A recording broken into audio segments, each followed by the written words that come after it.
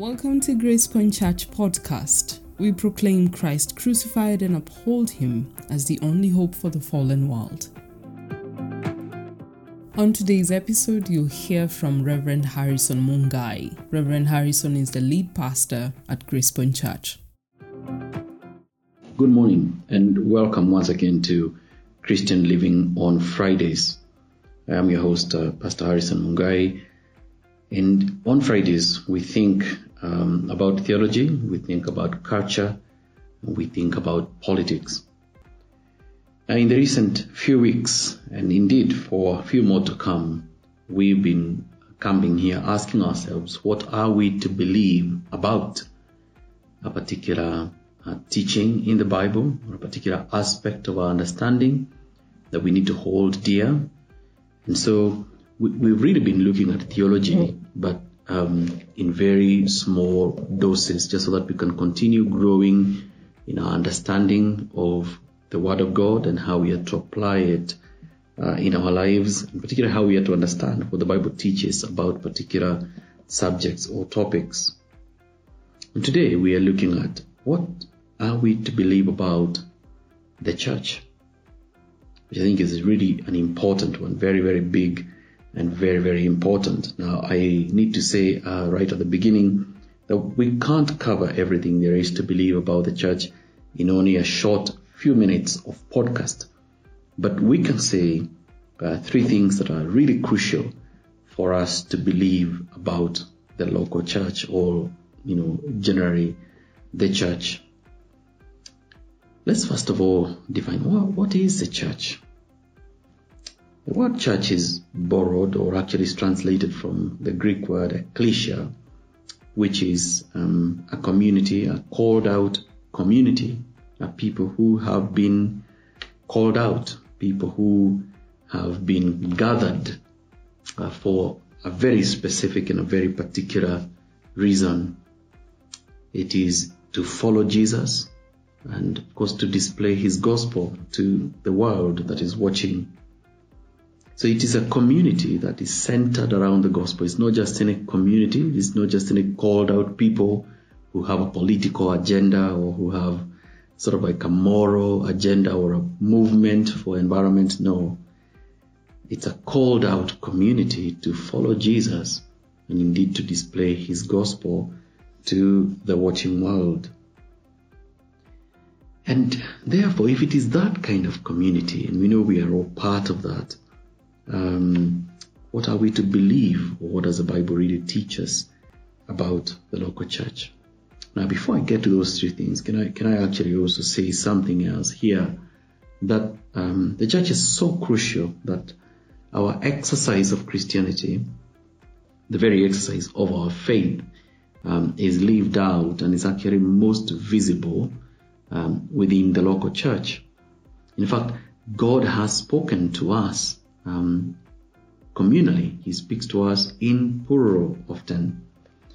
Much of the scripture, particularly the New Testament, where we find God's covenant people in the New Covenant, is written to communities, is written to churches, it is written to you in plural.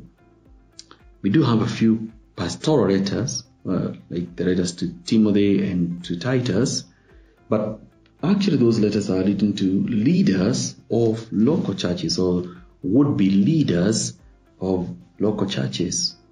In other words, then, we hear instruction from the Lord as a church.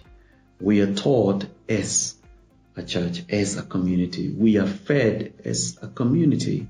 We are called as a community. The Lord will come for us as a community. In fact, we are to pray as a community. And in fact, the way the church is modeled, even in the book of Acts, from the very beginning, is a community. And that's a beautiful thing. It's a beautiful thing that we are to be that community. And so it's absolutely important for us to understand what we are to believe about this community, so that we can be in a better place to serve, we can be in a better place to know our witness and even our sense of belonging. And especially in these times when there is a lot of individualism, or everybody thinks that I am here because of what I want, me, myself as an individual, and not thinking communally, not thinking of how what my role is within the community. We are in this very heavy consumer kind of context where people just feel that I just want to pick and mix what works for me as an individual and leave the rest to other people. And I think we would start rebuked if that's the way we have been thinking about the church. It's not a shop where we come to pick services to satisfy our need and then walk away. No. The analogy we have, the illustrations we have is more family, community, called out people who belong to one another, body, household, and other metaphors that have been used throughout the Bible to describe the church. So 3 things we are to hold dear and we are to believe about the local church. The first one is that it belongs to Jesus. You might think of that as perhaps just an obvious thing, but you will be surprised how people can be very possessive about the church and how people can feel entitled to the church of Jesus Christ. But I think it's instructive for us to understand that actually the church belongs to Jesus. It doesn't belong to me or to you or to a certain high-ranking official in a particular church or denomination. It doesn't belong to the wazee. It doesn't belong to the elders. It doesn't belong to the members. The church belongs to Jesus. When Jesus has that conversation with Peter and of course the other disciples listening in Matthew chapter 16 verse 18, when Peter makes this confession about Jesus Christ being the Messiah, Jesus says these amazing words that I will build my church. I think when God is saying those kind of words, you want to pay very careful attention that the church belongs to Jesus. He's the one who is committed to building his community of faith. He is building his community of followers. And therefore the church belongs to him. It is his. And again, Paul is writing to the Ephesian elders in Acts chapter 20. And he's giving this amazing speech about how they are to care for the flock. He describes the church in these amazing words in verse 28 of Acts chapter 20, that pay careful attention to yourselves and to all the flock in which the Holy Spirit has made you overseers to care for the church of God, which he obtained with his own blood. The church of God belongs to God, and Jesus Christ bought it with his own blood. In other words, he paid the full price for her, for her redemption, really. That is the commitment, because then that tells you the ownership of it, the structure of it, the foundation of it belongs to Jesus.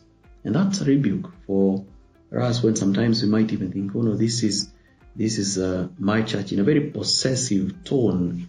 No, it is not. The church, according to Scripture, belongs to Jesus. He founded it. He paid the price for it, or for her, and he will come for the church, because that is the promise that he has made to her. He will come again to take the church to himself and to be eternally united with it or with her.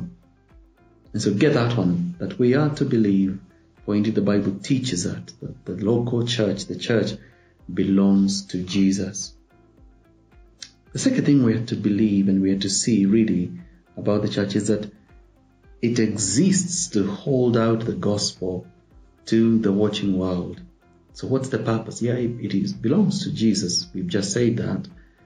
And we already said that it's a called out community. But what's the purpose of her existence?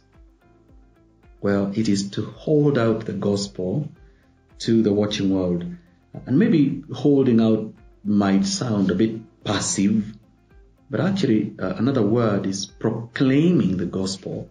The two are used in Matthew 28 at the commissioning of the disciples, to proclaim the gospel.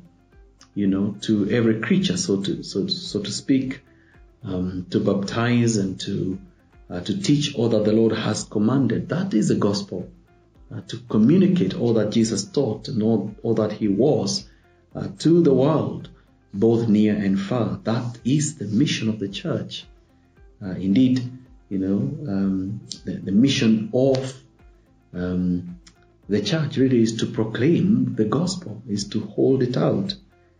Paul writing to Timothy and in describing the church and how it ought to conduct herself, it says in 1 Timothy chapter 3 verse 14 that I hope to come to you soon, but I am writing these things so that you may know how you ought to behave in the household of God. He describes it as a household, which is a church of the living God, another description, and then it goes on to say that it is a pillar and buttress of the truth, which means it's a foundation and also the placeholder for the truth or for the gospel.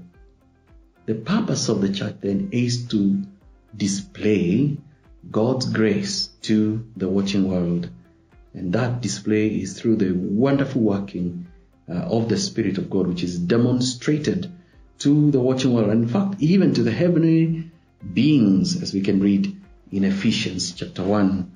That's the purpose of the church. We exist to hold out the gospel. We exist to display God's grace to the watching world around us. Which then tells you that if we are not evangelizing, if we are not a missional community, if you're not looking out for those who do not yet belong, then we could be failing in our mission.